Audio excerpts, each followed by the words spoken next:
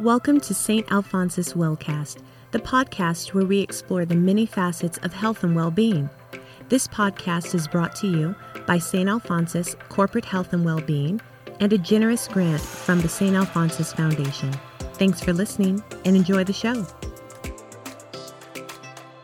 Hello and welcome to the St. Alphonsus Wellcast. This is Kim Kleaveland, family nurse practitioner with the Department of Corporate Health and Wellbeing at St. Alphonsus Health System.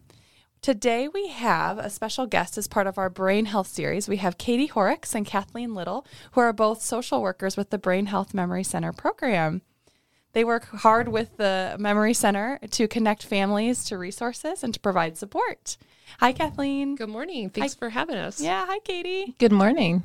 I'm really excited to have you both on today because this is a great topic to discuss. We're going to be talking about signs to look for when someone is no longer able to care for themselves. If you've been following along with this series, you know we're talking a lot about cognitive impairment and all the implications, both medical, physical, emotional, and social. So talking about signs to look for families when someone is no longer able to care for themselves is something very integral to the care of the patient. Thank you so much for coming on today and talking with us about this important topic. Thank you for having us. Yeah. So as social workers, I'm sure you're asked all the time, how does a person know when their loved one is no longer able to care for themselves?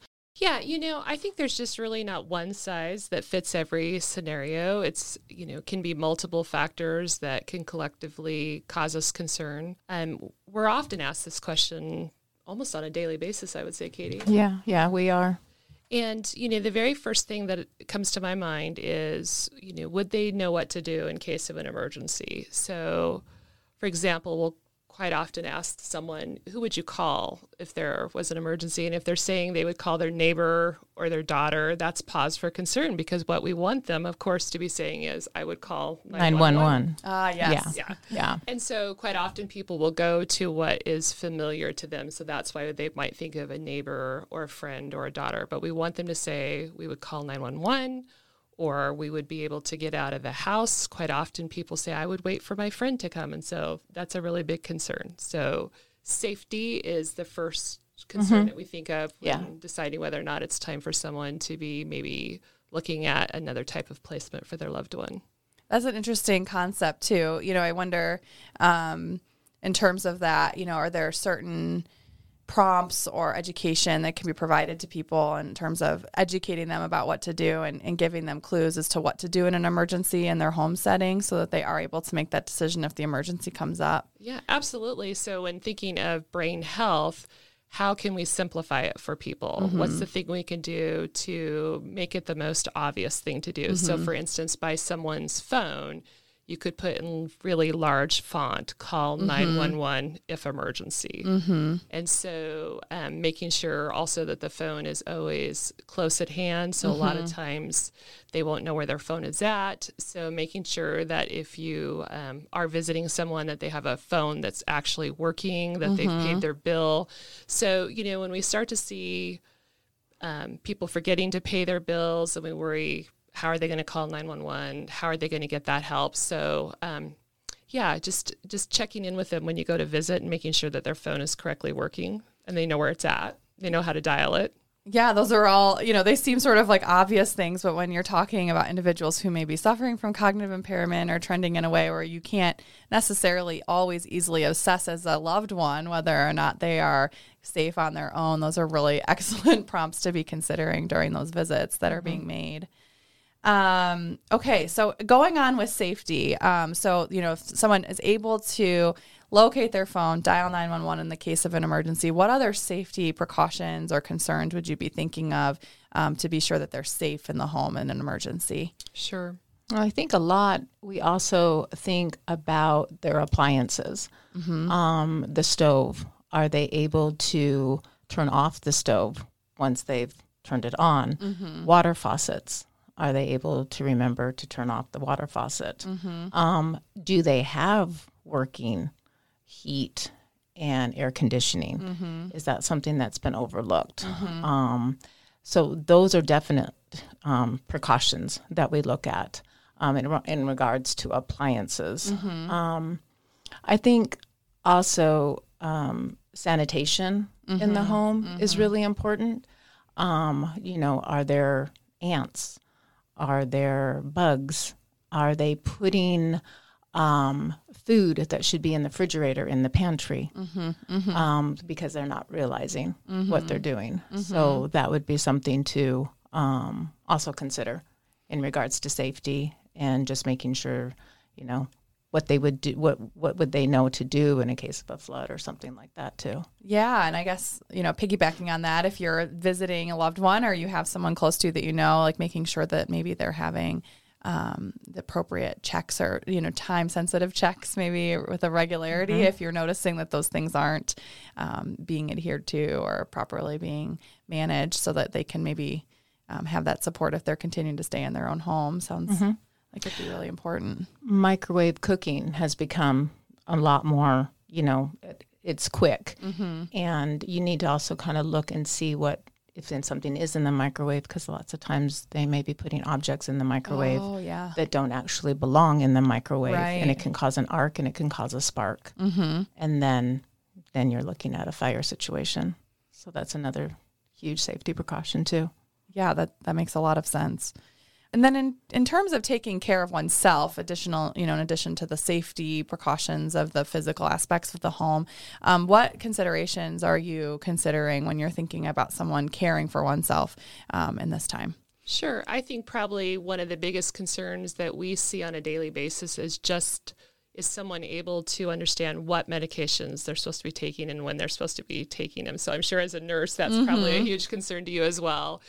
Quite often when they come in, we'll find that they haven't had, a refill completed, several times in a row. And so that tells us for whatever reason, they're having issues with accessing their medication. So that's a really big concern, the way they store their medication. So it's really hard sometimes for them to keep it organized. So having a loved one or a care support person that can put them in medisets or, containers that give them the time and the correct day that they're supposed to be taking their medication is really helpful. So that's a big concern that we see. And then when we see, when we go check on loved ones and they're looking really disheveled, so are they forgetting to take a bath? Are they scared to get in the bathtub? Are they concerned they're going to fall? A lot of times they won't take care of themselves because they're afraid. And so just trying to understand those barriers of, what keeps them from taking care of themselves. Sometimes their brain health won't allow them to realize that it's time to be taking a bath, where you or I would be very normal in the morning that we get up at a certain time and brush our teeth and we do personal hygiene and we get dressed for the day. That awareness for them has changed. And so just kind of keeping an eye on them and seeing, if we see their appearance changing, checking in with them to see if it looks like they're taking their medications in a timely manner. Yeah.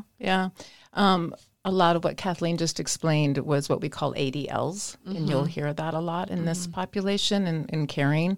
It's activities of daily living, and so you really want to be acute of that, and astute of that, because it's things like bathing, dressing, personal hygiene. Are they able to make a small meal for themselves?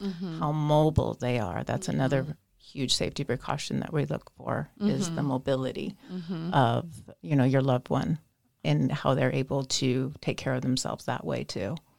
Yeah, there's so many different aspects of taking care of oneself, sort of in a way of, self-protection as well. I'd like to talk about, I know a lot of loved ones of mine and of friends have been in situations where they've been answering their phone, but they're getting scammed. What do you have to say about those types of situations and how to help a loved one notice when they may be at risk or vulnerable of those types of scams?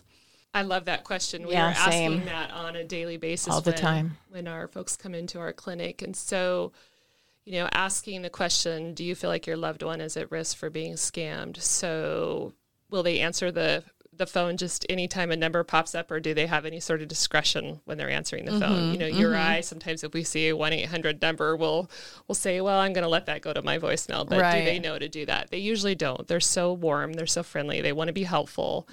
So would they have the discretion if they picked up the phone and took that call to understand what the intent of the caller was? Right. Do they easily give money away? Do they have a lot of assets that they're at risk, to being exploited? do they have anyone that's looking over their checking account or bank account to make sure where the money is going and that the bills are getting paid on time? And when you go and visit a loved one, are you seeing a lot of mail laying around that's left unopened? That can sometimes be a sign that they're just, lacking that either awareness or desire to understand how to handle that and what to do with it. Right. So unfortunately, our elderly are one of our highest risk populations to be taken advantage of financially. I mean, and frankly, some of those calls and some of those, interactions you have with people can be very confusing. I've personally been in situations where I've been, at risk of being scammed. The Drug Enforcement Agency or somebody's calling, needing some information, and the police or whoever. It is kind of it's a hard thing to discern. It's such a hard thing, Kim, and people are getting more and more sophisticated. Right. All the time at this. There are people that this is what they're doing full time, nonstop, figuring out how to produce these scams, and so. When in doubt, take an extra level of precaution and realize that our elderly are not as astute to the rest of us that are dealing with this on a daily basis. So getting on their checking accounts, getting on their bank accounts so that you have better access is really important. And then again, just looking at their mail when you go to visit them. And then if they'll allow you, looking at their checkbook if they keep one, or looking at their statements to see if you can identify anything that looks suspicious. And also be aware if they start talking about somebody, because a lot of this too is socialization for our, for them. And so that's another way that the scammers can hook them. Oh yeah. Is they turn into friends. Right. And so if they start mentioning a friend that you don't necessarily know about, that would be a red flag, to talk to them about who that is. Right. But I agree with Kathleen. That's one of our, to have a loved one on their account to a family member and to keep watch of that too. Yeah, for sure. I mean, I think it is really tricky too, because in my experience with some of my own family members, it's a tricky conversation to have often in terms of all of these things, right? Like trying to help keep them safe and help them feel supported without feeling like, leaving them feeling untrusted or as though they aren't having that autonomy anymore. It's a very tricky balance to keep. Kim, we so appreciate that sentiment. That's our goal every day. Have them keep their independence. Exactly. That's what we strive for them. Keep them safe. Yeah. So I'm hearing a lot here about ensuring that they're able to take care of themselves physically, financially, medically, being sure that they're able to take their medications, and keeping themselves safe in terms of an emergency situation. Are there any other red flags you'd be looking for to sort of indicate that someone needs a little bit higher level of care or more involvement in their activities to keep them safe? Yeah, I'm always interested in, would they know who to open the door for if they lived at home? So where you or I might peek out of a peephole or we might ask, who is it? And, they will quite often just open the door for anyone. So, if they have a caregiver coming into their home, is that caregiver through a reputable company? Does anyone know them? Right. Again, that opens up the opportunity for financial exploitation if they're just letting anyone into their home. So we really recommend that, if you have a in-home caregiver come, that you either know them personally really well, or you go through an agency where they have background checks done and drug testing and whatnot. And then, of course, they're at risk for wandering out of their home and getting turned around and getting lost. And the saddest thing would be that if they were to walk out in front of a car. And so we really encourage people to use safe ID return bracelets. You can get that through alzheimers.org, or you can even purchase them off of Amazon, and they're anywhere between $15 and $20, and they just have your name and your address. So if you ever did get turned around, hopefully a passerby would be able to help you get your loved one back to their home or help their loved one get back. Yeah, those are really great tips. Anything from you, Katie, that you can think of? I think also kind of keep an eye on if they're becoming more isolated or socially, just the socialization aspect of their lives has diminished. Also, if they become a little bit more secretive, and you sense that they're hiding some things, become a little bit more aware of what's happening. Yeah, I think isolation is really a key factor in someone's general well-being. And as people become older and they have more difficulty hearing and they have more difficulty seeing and their brain health changes, then their world can shrink because it becomes really tempting to just stay home where it's safe. And they also, they don't have the transportation that they used to. Also, a lot of their friends are dying. We have that a lot where they're missing. Some have moved, so they're away from the friends that they've had. So yeah, isolation is real. And us, I know with Kathleen too, we strive to try to have them find more means to have socialization too. Yeah. Such a protective factor for sure. Well, thank you so much for providing this insight. For anyone listening, if you need extra support, the social workers at the St. Alphonsus Brain Health Memory Center program are here to provide tips and tricks and strategies and to work with you to support loving and caring communication, to promote autonomy and any of the older adults in your life who are suffering from cognitive impairment. So yes, if you have any other questions, please reach out to our team and we will talk to you next time. Thank you. Thank you. Thank you for listening to this episode of St. Alphonsus Wellcast, brought to you by St. Alphonsus Corporate Health and Wellbeing and the St. Alphonsus Foundation. Always be sure to catch new episodes by subscribing to us through all major podcast platforms, including Apple, Google, and Spotify. We hope you'll tune in again. Until then, be well.